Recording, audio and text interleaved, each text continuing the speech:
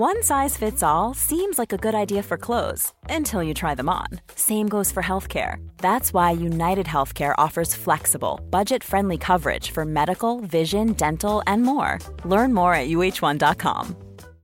One size fits all seems like a good idea for clothes until you try them on. Same goes for healthcare. That's why United Healthcare offers flexible, budget-friendly coverage for medical, vision, dental, and more. Learn more at uh1.com.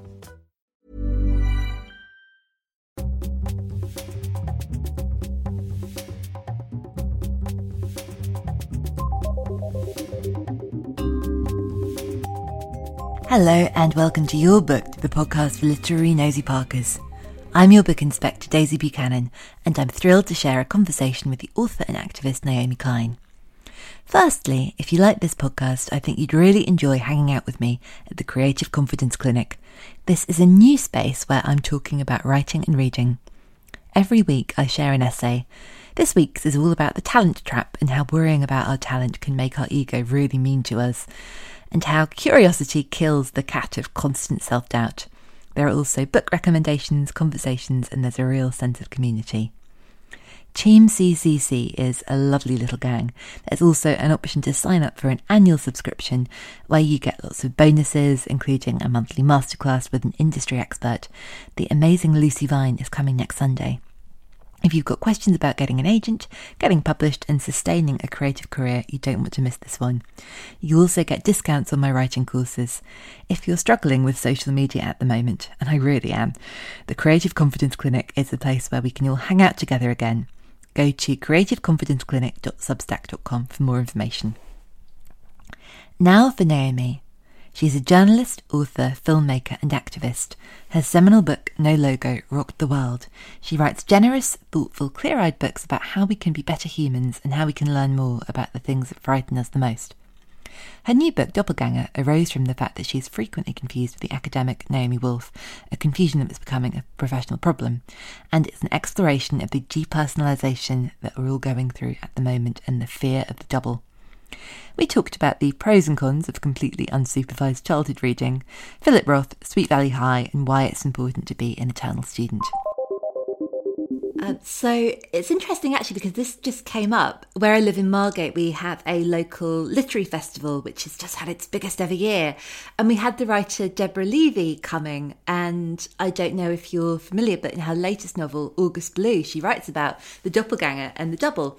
And someone in the audience asked a question and said, have you read Naomi Klein's new book? And have you thought about sort of the concept of doubles as something, I suppose, metaphysical? What did she say? Deborah Levy was really curious and excited to read your book. And I think she was very curious about, I suppose, the practical and the spiritual elements of the doppelganger. Yeah, no, I loved her book. It came out after my book was already finished. There were some things that came out while the book was in galleys, and I was able to kind of weave them in, like the remake of Dead Ringers, for instance, starring Rachel Weisz. So it's like, oh, I managed to get that in. I had to make a cut in order to get it into the pages. But I read August Blue, when the book was already completely finished, but really appreciated it. Just so haunting and spare, and beautifully captures the uncanniness of the doppelganger experience. It seems so timely, and I think that's such an interesting thing that happens, and I think we talk about it happening in science and maybe less so in art, and I think this is a combination of the two, of ideas happening and sort of being held by different people simultaneously. Yeah, it's funny because whenever one is working on a project that requires a lot of focus and really captures one's mind for a few years, it's hard not to see it everywhere. And you don't know, is it just in your head because your eyes are attuned to it now, so you're picking it up, or is it really, are we really experiencing this multiplication of selves? And because the doppelganger is the figure of the doppelganger recurs in the history of literature and dating and back to ancient mythology. So it is it is a continual presence, but it is also true that it seems to surge during particular historical moments as a way to make sense of or look at something that's very hard to look at directly. So you're able to look at an angle. You're able to look at a reflection, right? That was the theory the first theoretical work about doppelgangers was by Otto Rank, the student of Freud's. He wrote this, much cited book-length essay, The Doppelganger, and then that became one of the sources for Freud's essay, The Uncanny, which deals with doppelgangers. But Otto Rank, who later broke with Freud, wrote that essay, and it was a piece of cultural analysis. He was trying to make sense of why the figure of the double was recurring in books and in early films like Student of Prague, and he writes this essay in the very first year of the First World War. So, Europe is falling apart, and his translator speculated, well, maybe this is because the world is falling apart that there is this interest in doubles. So maybe we are in one of those moments again where we can't look at it directly, so we look at a reflection. We look at a slight angle, the double. I wanted to ask about you as a young reader and as a teenage reader. I loved an interview you did with Kirsty Young, a couple of interviews, because I think you were on Desert Island Discs with her. I loved hearing you talking about your teenage rebellion in a home where, I don't know if you call it like a house of activists, but where, wanting to explore all the shiny parts of the capitalist 80s in a home when that was not encouraged, and what, everyone around you believed in was very much the opposite of that. And did any of that rebellion extend to your teenage reading at all? Interesting. Well, probably in like this, reading the Sweet Valley High books and real garbage.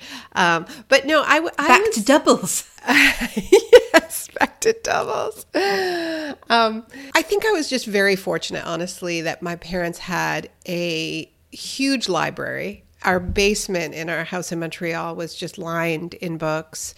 And I would spend a lot of time down there just pulling books off the shelf that were very inappropriate for me to read at my young age.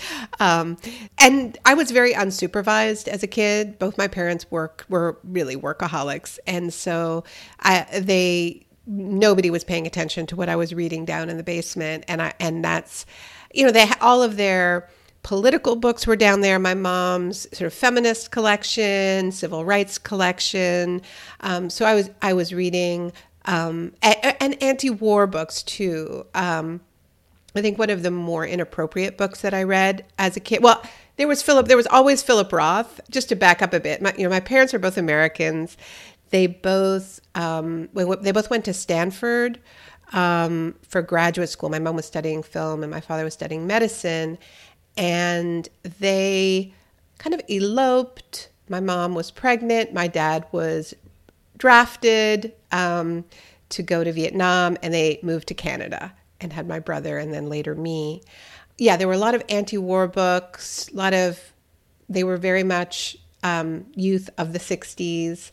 So there was Baldwin and Reading Fire Next Time, and all the Philip Roth books. So my mom's from Philadelphia. My father is from Newark, New Jersey, as was Philip Roth. So he went to the same high school as Philip Roth, which was one of our family's claims to fame, like this adjacency to this famous writer. At the same time? Roth was 2 years ahead of my father, so Week High. It was the name of the high school in Newark.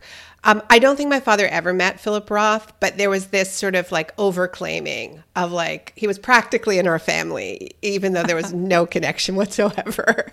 But my grandmother loved to brag about Roth. And so reading like Portnoy's Complaint, Goodbye Columbus, like all the Roth books, Professor of Desire, that was really inappropriate. Nobody knew that I was reading that when I was 10 or whatever.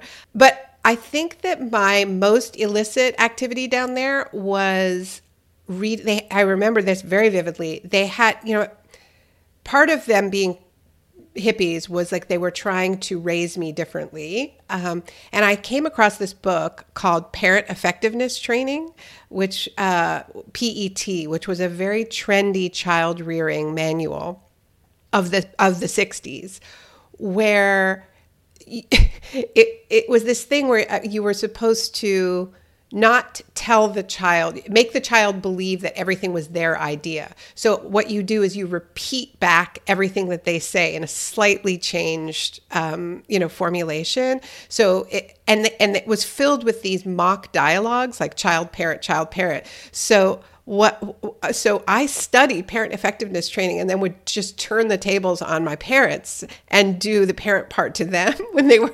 So like if I said like, I can't go to school today. And then in the dialogue, the parent would say, I hear you saying that you can't go to school today. And then I would say, I hear you saying that you can't go to school today. And it would just be this infinite loop of us doing parent effectiveness training on each other. So there were lots of dirty books down there, including Catch-22 by Joseph Heller, which I remember being quite realized it really disturbed me how gory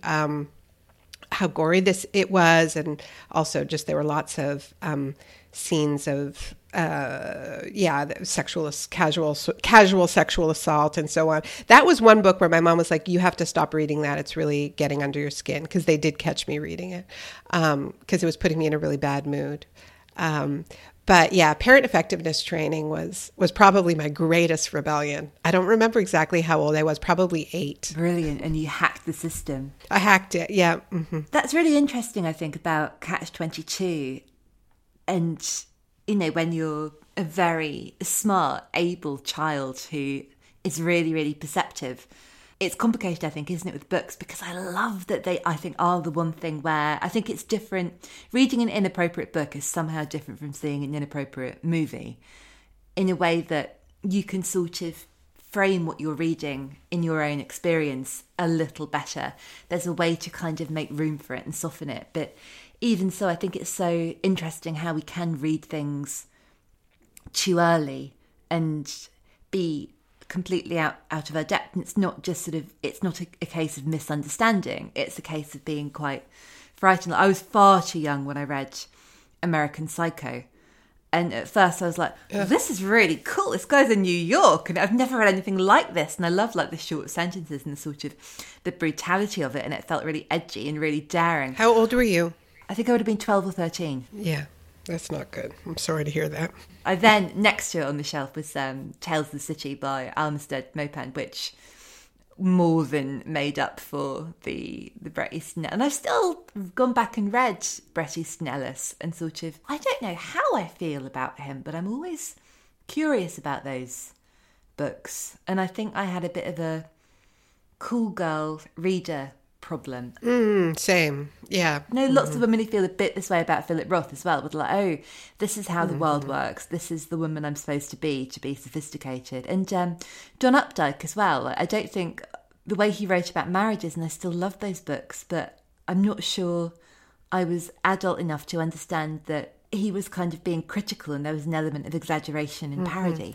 Yeah, and it is striking that so many of these sort of illicit readings are reading male fantasies of what women are supposed to be at this key, at this stage when one's own sexuality is developing. I mean, I think that's the key, right? That it's like the things that enter your brain at the moment that you're even beginning to be aware of yourself as a sexual being. It's like parent effectiveness training, isn't it? We are just, I think, searching for manuals. Yeah, no regrets, But maybe it would have been nice to have more women in the lexicon for me anyway.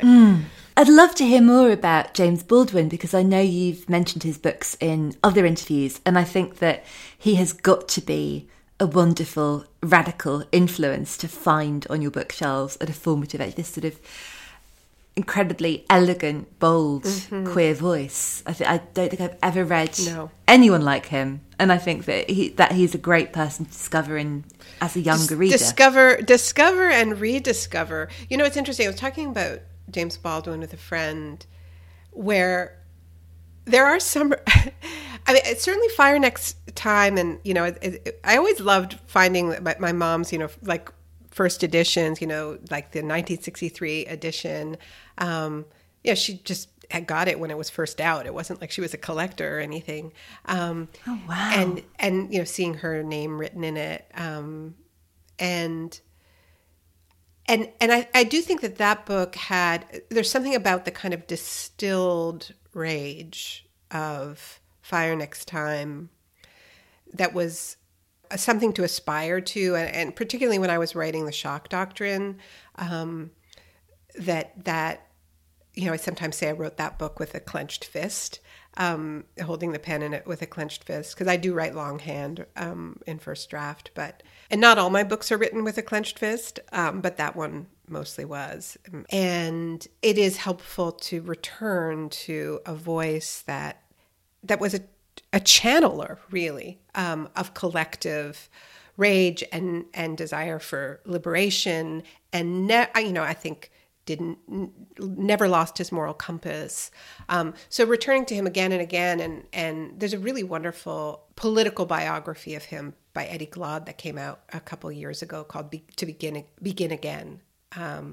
That is really wonderful as well. But what I was saying, I was talking to a friend about Baldwin, is like, I realize I'm slightly contradicting myself, but there are some writers who, when I read, they help me want to write, I'm like, oh yeah. They sort of get the juices flowing, and it's like, yeah, okay. But then there are some writers that are so good that they make me feel like everything's been said. Why am I even trying? And Baldwin is one of those writers sometimes. When I would read him while I was writing Doppelganger, I just would feel like he's written everything. He said it all, particularly about memory. But, then it's just useful to quote him. And I do that a lot. I'm really curious about how and when writers read, because I think you're so right that there are some writers where I think when it feels like they're being very inclusive and very generous, and they feel quite collaborative. Like, I think Zadie Smith writes essays this way, and I am, of course, I'm nowhere near as smart as that woman, or even a thousandth as smart, but in the happy moments when I'm reading, she makes me feel like she's extending her hand, and like we might be. But yet that sense of fear, sort of, when an argument is so beautifully constructed, and you do feel that there's sort of, what can possibly be added or changed. But as you say, fabulous to quote. Yeah. And I think the part of it that feels slightly discouraging is when you're reading truly prophetic voices like Baldwin's, and you realize that we didn't listen, that the arguments have been made, for so long. And then it's just the balancing act, because writing is an act of faith, in the power of language and the power of words, right? And so when you read someone who is saying what needs to be said now in 1963, and, despite the force of their words was not listened to, and the world went in the exact direction that they were warning against, one can feel speechless, right? And one can feel, and by which I mean, one can lose faith in the power of speech and the power of words and the power of language. And that's always the wrestle for me. All of my books are an attempt to find my way out of a feeling of speechlessness. And this most recent one more than any other, because I felt so disoriented by what was happening during the pandemic. That sense of powerlessness, I think you write about it with such curiosity as well. And I imagine for anyone to have that case of mistaken identity would be, was it you, or it might have been a review I read, sort of this idea that it's a form of vertigo. But I think especially for a writer where all of your work is around controlling how you are expressed and expressing yourself in a very deliberate and measured way. Yeah, I think there's a reason why so many writers have been drawn to this idea of a doubled self. Roth, again, in a way, every one of his novels is a doppelganger novel. There's the Philip Roth character, right? Whether it's Portnoy or Nathan, or later, he would just write his character. I think Professor of Desire was it Professor of Desire? I'm a little confused. I don't think it was. Which one? His main characters would start to become more and more obviously him, in part because his lifelong struggle was that people assumed his characters were him. So he finally seemed to just be playing with the public and go, it's me, and he'd call his characters Philip. And then with Operation Shylock, actually called his main character Philip Roth, who had a doppelganger, Philip Roth. But, Graham Greene wrote about having a doppelganger, and, a real life doppelganger who went around pretending to be Graham Greene, and he even got himself arrested for fraud. But I think that, I think part of the reason is there is a lot of ego in writing, and writers do control, are devoted to or a lot of writers are pretty devoted to their name. And so then the idea that there could be another you out there in the world who the rest of the world thinks is you is a profound challenge to your project.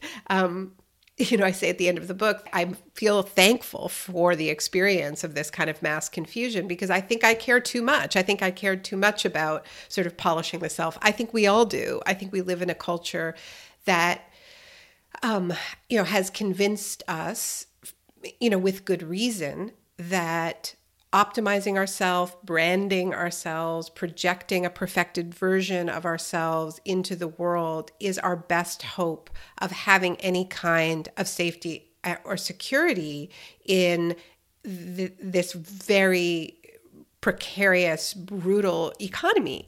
And I don't think it's a good trend. I think that focus on the self keeps us from building the kind of collective power that might have a chance of building a better world, of changing things. So I feel grateful to my doppelganger in a weird way. I feel grateful to the confusion, because what it taught me is you can polish yourself up as much as you want, but lots of people, including you, Daisy, are going to think that you're somebody who you really don't want to be.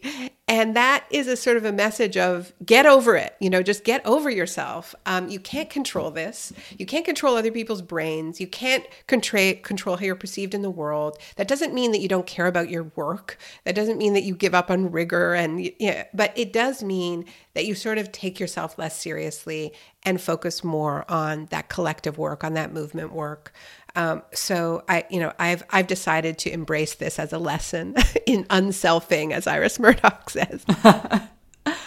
I was thinking about, what you were saying about Baldwin and his prophecies, which we failed to listen to. And again, this bizarre post-Warhol era where we're all broadcasting and we're all constantly thinking about ourselves and trying to curate and control perception. And anyone who wants to can do that. And I was thinking, okay, you did warn us about this very, very explicitly and very thoroughly in No Logo, and we failed to listen.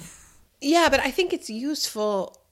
Like, who is we in that sentence? I don't believe that most of us chose to create the conditions in which it would actually seem to be a rational choice to brand oneself, to think of oneself as a commodity, as a product, as opposed to as a person. I think and that's why I write about systems as opposed to this idea that we are all actively choosing this because out of an array of possible choices. Because I think we're pushed into it by the logics of a system that have told us that we can't expect a job, we can't expect a pension, that our life is just going to be a series of gigs. So of course, people reach for this as they look around the culture and they see the people who are successful, and they tend to be people who have mastered the art of self-branding. But I want to turn the focus away from the individuals who make that choice and towards the system that is pushing so many of us into the conclusion that this is the only way that we can have any kind of security for ourselves and our families, because I think we should have better choices. And doppelgangers are also useful in thinking about about the roads not taken. You know, that's what Freud said about why one of the reasons we're drawn to the figure of the doppelganger is that we all know that the life we have now is only one of many possible lives we could have had. If the circumstances were different, if the choices we made were different, if the choices other people made were different. That's the sort of, I think, the lure of the multiverse story, right? And there's more and more attraction to that, and we're seeing more and more of it in the culture. So I think we can take other roads, but not if we're thinking about it just as individuals. It's only as collectives that we could get to another set of choices, and that's where I think we need to we need to embrace the project of unselfing, not as a sort of individualistic, sort of Buddhist exercise of reaching, enlightenment, but as a collective process of reaching towards one another and building some kind of collective power that is the only thing that's going to get us better choices than the individual brand itself. But yeah, I did write about this in No Logo. I could never have imagined how far it would go. But, I was thinking about that book ahead of this conversation and what books influenced me and to write it, to write in that way. And I remembered this book that I read when I was in university, when I was a student journalist, which was a collection of columns by my favorite Village Voice columnist, Lisa Jones, who she's co-written some books with Spike Lee, but she had a column in the Village Voice. I was a student journalist in the 90s, and we were all obsessed with the Village Voice. That was our career goal, to get a job at the Village Voice. And my student newspaper had a subscription, and we were all just so excited when it came in. And I loved, Lisa Jones had this column called Skin Trade, where she wrote about race and gender in this very kind of pop culture friendly way that felt really important to me. Her columns were collected into an anthology called Bulletproof Diva. I think it was Tales of Sex, Race, and Hair. And one of the first lines was, "Style is political, of course." And that was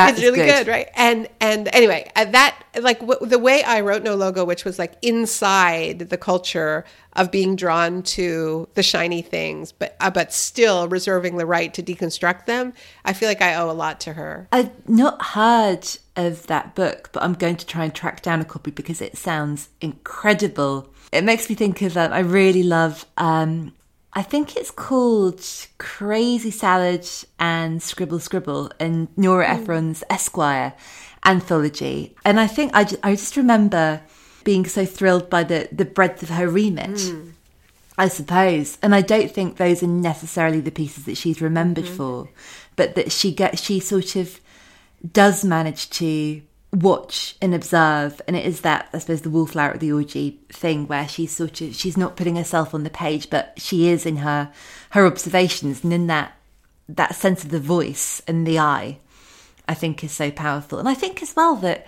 I don't know how you feel about this, for ambitious women, and I think I heard you say it in an interview, thinking about this idea of being a sort of a glamorous foreign correspondent, that it's writing is what means we can travel. And I think in the books I read, there are lots of, more novels and things, but at a time, when women being sort of in the workplace and participating in capitalism and having autonomy and money is so new, writing seemed to be one of the very few ways to do it. Writing and sex. Yeah.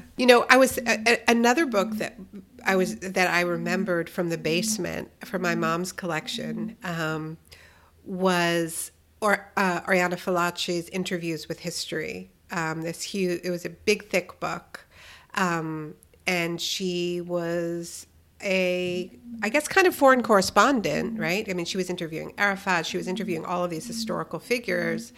I mean, I was reading a little bit about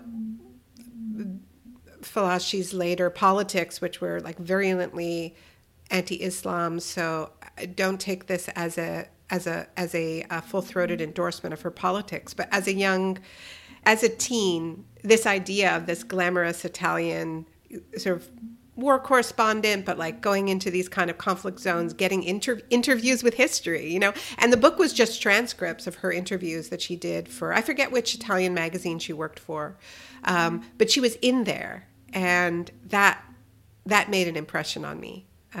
Even just the title, Interviews with History. But yeah, that was another one of my inappropriate readings as a teen. Oh, that sounds thrilling. And I think there's a certain amount of fearlessness as well, seeing this person putting themselves in really challenging situations. And I didn't, I'm a nonfiction writer, and it was nonfiction that captured my imagination as a kid. Poetry as well, but nonfiction. There was another journalist, completely different category. But I was always looking for people who were doing this political work but having fun doing it, because the thing that troubled me about my parents' politics was that it felt dour and scolding. I hope my mom doesn't hear this. But I wanted, I was looking for a feminism, looking for a left that held the contradictions of the attractions to, that wasn't on the outside shaking its finger saying this is bad, because I felt really judged by that. And that's what somebody like Lisa Jones, was to me. And the other person who I just loved and who unlocked something in me and wanting to be a certain kind of political writer was Molly Ivins, who was from Texas, and she would just write about the absurdity of Texas politics. And she was like an early capture of the extreme stupidity of George W. Bush, because she was a Texan. And so she was writing about him when he was governor. She would just call him W. And she just captured just the inanity of Texan politics in this very, very funny way. And I would just love reading her columns, which would be, were collected into various anthologies. So yeah, that shorter form writing had a big influence on me. Since 2013, Bombas has donated over 100 million socks, underwear, and T-shirts to those facing homelessness. If we counted those on air, this ad would last over 1,157 days. But if we counted the time it takes to make a donation possible, it would take just a few clicks. Because every time you make a purchase, Bombas donates an item to someone who needs it. Go to bombas.com/ACAST and use code ACAST for 20% off your first purchase. That's bombas.com/ACAST, code ACAST. Hey, I'm Ryan Reynolds. Recently, I asked Mint Mobile's legal team if big wireless companies are allowed to raise prices due to inflation. They said yes. And then when I asked if raising prices technically violates those onerous 2-year contracts, they said, "What the f*** are you talking about, you insane Hollywood ass?" So to recap, we're cutting the price of Mint Unlimited from $30 a month to just $15 a month. Give it a try at mintmobile.com/switch. $45 up front for 3 months plus taxes and fees. Promo rate for new customers for limited time. Unlimited more than 40 gigabytes per month. Slows full terms at mintmobile.com. Hiring for your small business? If you're not looking for professionals on LinkedIn, you're looking in the wrong place. That's like looking for your car keys in a fish tank. LinkedIn helps you hire professionals you can't find anywhere else, even those who aren't actively searching for a new job but might be open to the perfect role. In a given month, over 70% of LinkedIn users don't even visit other leading job sites. So start looking in the right place. With LinkedIn, you can hire professionals like a professional. Post your free job on linkedin.com/people today. We'll be back with Naomi soon, but now it's time for my Steal of the Week. I've chosen Nina Stibbe's new book, Went to London, Took the Dog. It's a diary of Nina's sabbatical in literary London. She becomes Deborah Moggach's lodger, replacing Savnam Sangera. I just picked up the book to look for one of my favourite funny bits and immediately got blissfully lost because every line is funny. Buy it for someone with great taste for Christmas. Secretly read it first, then drop it in the bath and buy another copy. I love it. You'll love it. In the spirit of full disclosure, I should admit that producer Dale and I are on page 20. Went to London, Took the Dog is published by Picador and out now. Now back to Naomi. Just looking up a book which I've just read and I loved it so much. It's the memoir of a gossip columnist called Susan, I think you pronounce the name, Mulcahy, Mulcahy, because my lips are sealed. Is that what it's called? Yeah, that's a good title. Yes.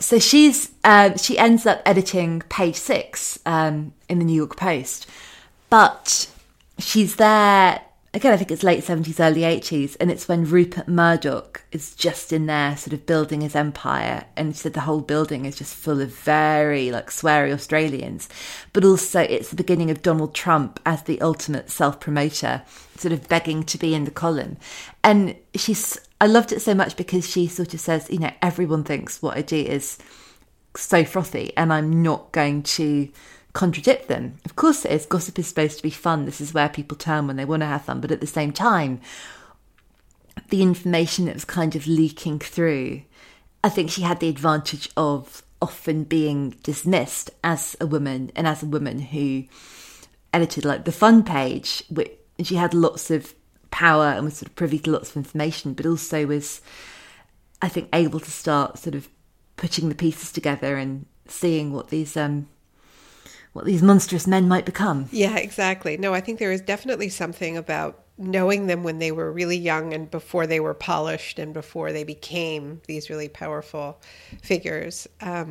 Yeah, Ivan's definitely had that. I mean, the other thing that I looked for as a young writer was just a sense of the ability to combine a political project with some kind of innovation in form.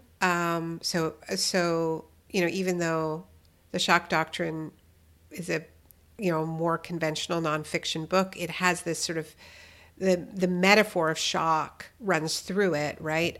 Whether economic or bodily shocks.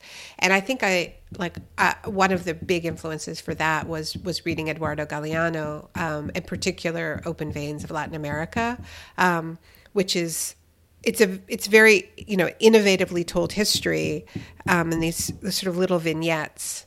And it he brought the energy of a true storyteller to historical work, and it's this combination. It feels like they feel like parables, really. And in the introduction, I think to that book, he talks about how he never respected the border guards that police the boundaries between the genres, which is something that's really stayed with me. So that's another kind of way into it. So it's not. I guess what I'm saying is, to me, it's not always about being funny, although being funny sometimes is what's appropriate, or having a strong sense of the absurd, but just trying to be writerly. Not forgetting that this is not just medicine, this is reading, this is text. And I do think that sometimes on the left, because the content is so worthy, we think we don't have to care about that. But we do. We have to make people want to read our books. It's interesting because this came up at the literary festival as well. And my friend Yomi Adegoke has just written a brilliant book called The List, which is a novel, and it's about what happens when a pair of very known professional influencers reports emerge where the guy is a bad guy. And there's a list of sort of abusive men that circulates, and it's an amazing book. But Yomi is a journalist and said she initially wanted to write a serious piece of journalism about sexism and about exploitation and about sort of, where we were in, I know we're never going to be post-Me Too, but in the wake of what happened a few years ago, it took a while in her, she'd sort of written a non-fiction book before that had been very, very successful, but realising that she was allowed to write something that was fun and entertaining, and it could be about something very serious, and those serious parts could really, resonate and, be heard and inspire people to action, but that could be part of a piece that had, those funny moments and those absurd moments in it as well. Yeah. I would love to try that sometime. I mean, I've talked about this before, but this book, my most recent book, I worked with a writing teacher to find another kind to, I guess a more literary voice. Doppelganger's very much not conventional nonfiction. It's more creative nonfiction, and it's a more experimental style. And I worked with this wonderful writing teacher, Harriet Clark, who's a novelist, and taught creative writing at Stanford for years.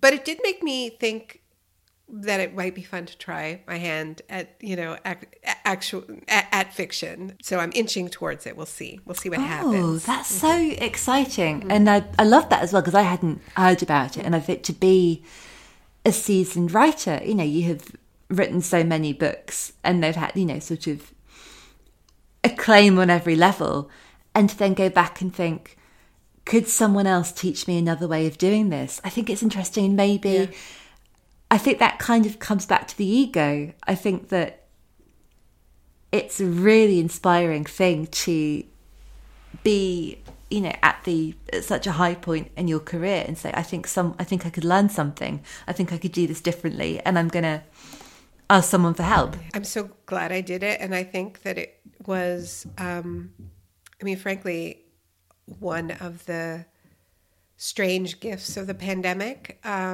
because my life has been so filled with travel since I was in my 20s that taking a course was just impossible. Like I could never have done it. I could never have stuck with it because I was always running around too much.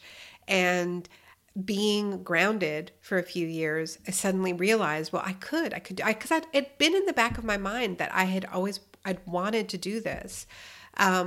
Because I didn't study creative writing. I studied literature and I studied philosophy, but I didn't ever do a creative writing course. And then I realized, well, actually, I'm not going anywhere for probably. I don't have anything on my schedule for the next year because nobody was booking any events and so on. Yeah, I was teaching university by Zoom, but I had time in a way that I had not had before.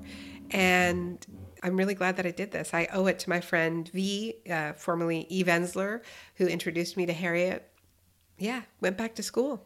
I had that feeling of being a foolish undergrad, which I hadn't had since I took Spanish, in my 30s, because we were living in Argentina to make a film there. There's nothing more humbling than going back to school, and it's also good for me as somebody who teaches undergrads to have had that experience. I think it made me a better teacher. Oh, that's interesting, and that makes sense as well, because I think it's really difficult, isn't it, to explain how something is. And obviously, you do it and do it well. And I'm, very jealous of the undergrads who have you as a teacher. But I teach some creative writing, and I've been learning about creative writing as I go, and suddenly noticing all of the things that I just have been doing without thinking actually do need some explanation. I think it's a really... I don't want to sound like Kanye. I was going to say it's a humbling process, but it is to think about how the enormous skill required to explain something that you do and how different that is from doing it. Exactly. Yeah. Especially if you didn't, if it came to you more intuitively, as opposed to, you going to the Iowa Writers Workshop and, having that kind of training. You mentioned reading poets when you were younger. I'd love to hear about the poetry you read. Because my mom was involved in the second wave feminist movement, a lot of the poems I found on her bookshelf were like Marge Piercy, Susan Griffin, Maya Angelou. I think that those were probably pretty important for me as a teen. Lately, I've been really taken with Jory Graham's poetry. Her latest is Towards 2040, I believe is the name, and it's really grappling with this, with the climate crisis and technology and mortality. And she writes about caring for her mother on her deathbed, mediated by technology, like cameras that allow her to be in the room when she can't physically be in the room. I think, frankly, it's too rare for our literary giants to grapple with the weight of our moment in history right now, to really try to grapple with extinction and being on the knife edge of a collapse of a habitable planet at the same time as we're doing things with technology that are utterly destabilizing to our sense of self. And, she does that with poetry. My students, one of the books we read in my climate feelings course, it's actually called ecological affect, but I always tell them in the first class that that's just a fancy word for saying climate feelings. I call it climate feelings because I want to broaden the parameters of what kinds of feelings the natural world evokes in us, that it isn't, we've prescribed anxiety as one of the emotions we feel in the face of the climate crisis, or terror. I organized the seminar by emotion. It gets a little bit messy, but one of the emotions is delight. And reread Ross Gay's The Book of Delights, which is just the most amazing book of poetry, where he created this discipline for himself where every day he would write a poem that captured the feeling of delight. And there's one that's just about traveling with a tomato plant. It's just the students love and I love so much. And so, I don't believe we will do what is necessary in the face of any of the crises we face unless we are very much in touch with feelings of love and cherishing about what needs to be protected. If we're only driven by fear and rage, we will pickle in it and turn inwards. But if we are able to really open up portals that connect us to how much we love one another and the natural world, and when I say one another, I mean beyond species, then we'll be nourished by that. Those will be the roots that keep us in this in a good way. Ross Gay is really important for that. Return to him often. Highly recommend Book of Delights. My students love it so much. So happy that you mentioned him, because I heard a wonderful interview with him and I'd not thought of that book in so long, and I really want to go back and visit it. And I think that's so true that we forget. I think it's so easy to be so drained and burned out by that dread, and we need to be filled nourished. With something. You need to be and nourished by something. And he is so nourishing. And we can't stay in that register all the time, but we need to. We need access to it. Yeah. They also love, we read Keo McClear, Bird's Art Life, and I'm going to assign her most recent memoir, which is Unearthing. And these two books, Bird's Art Life and Unearthing, are stories around loss and care and caring for aging parents and losing parents and losing who you thought was your parent. And it turns out maybe they're not your blood parent, which is what Unearthing, that's what it starts with. But it becomes this sort of celebration of entanglement and questions around what is kinship and what is family, and really expanding that sort of circle of relations in this incredibly beautiful and generative way.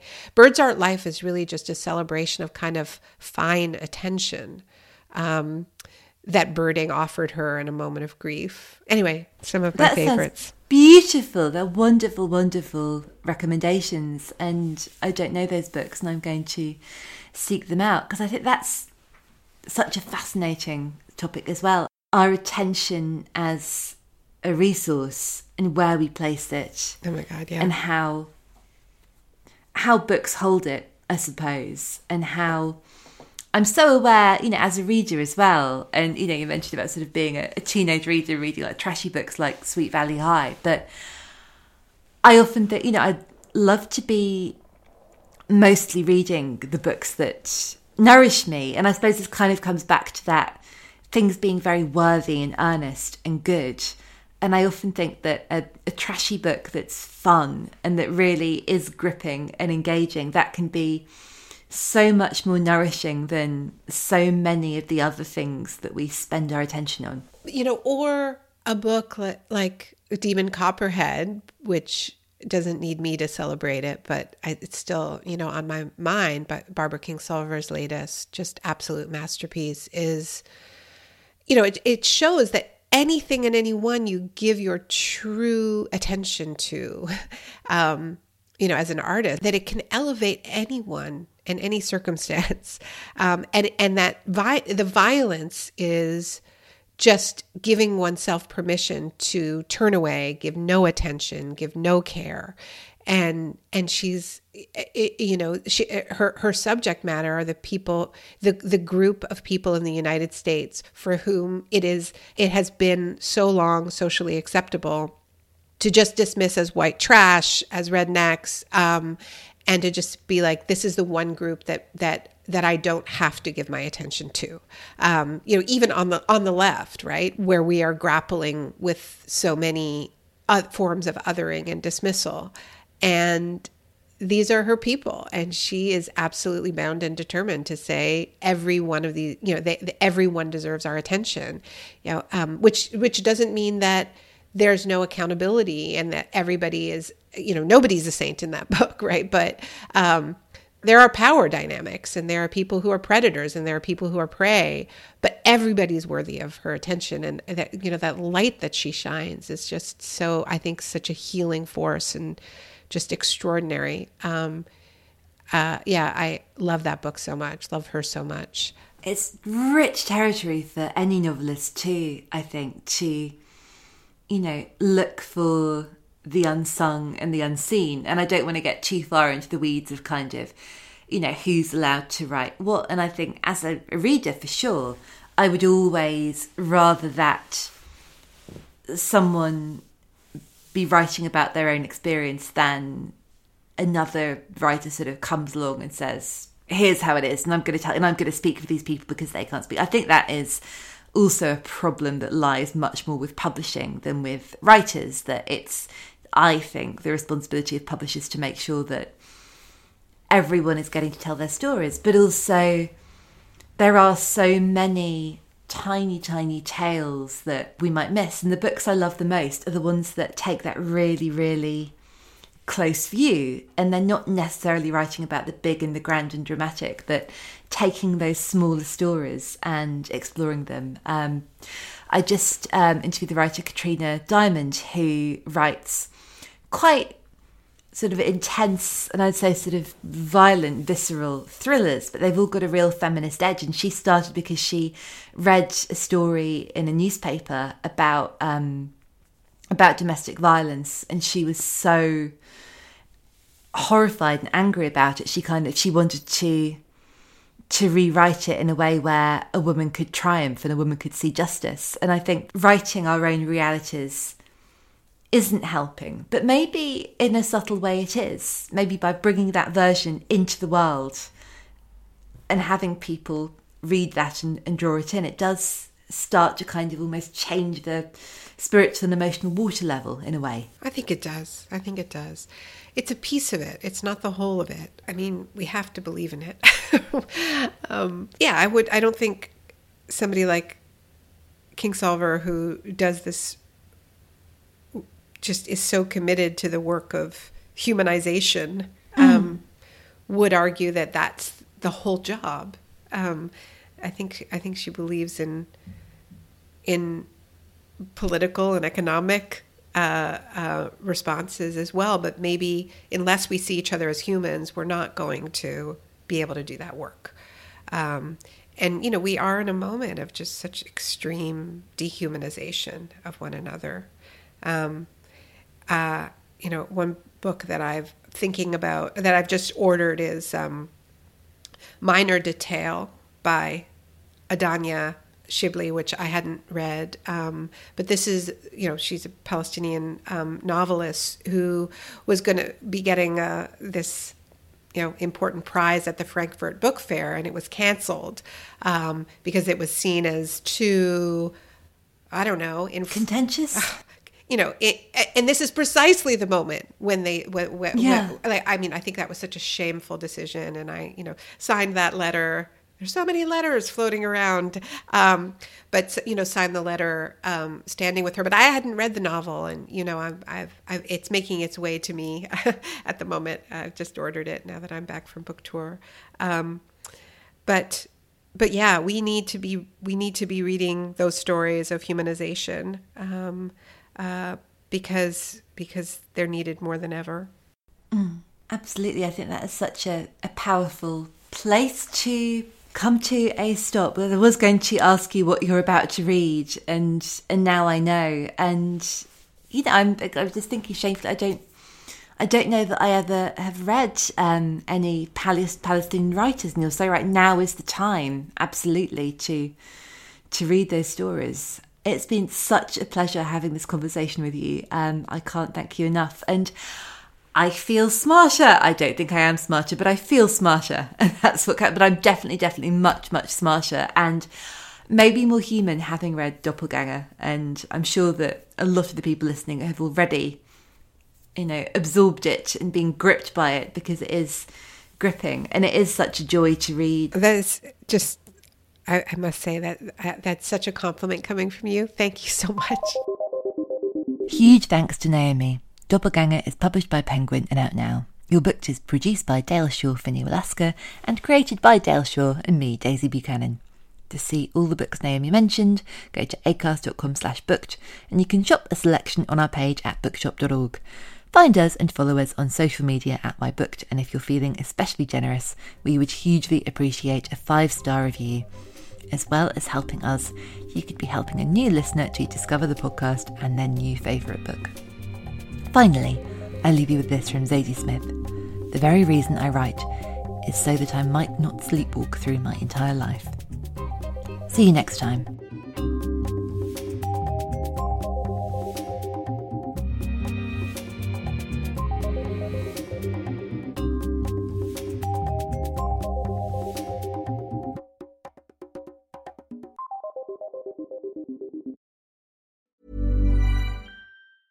Planning for your next trip?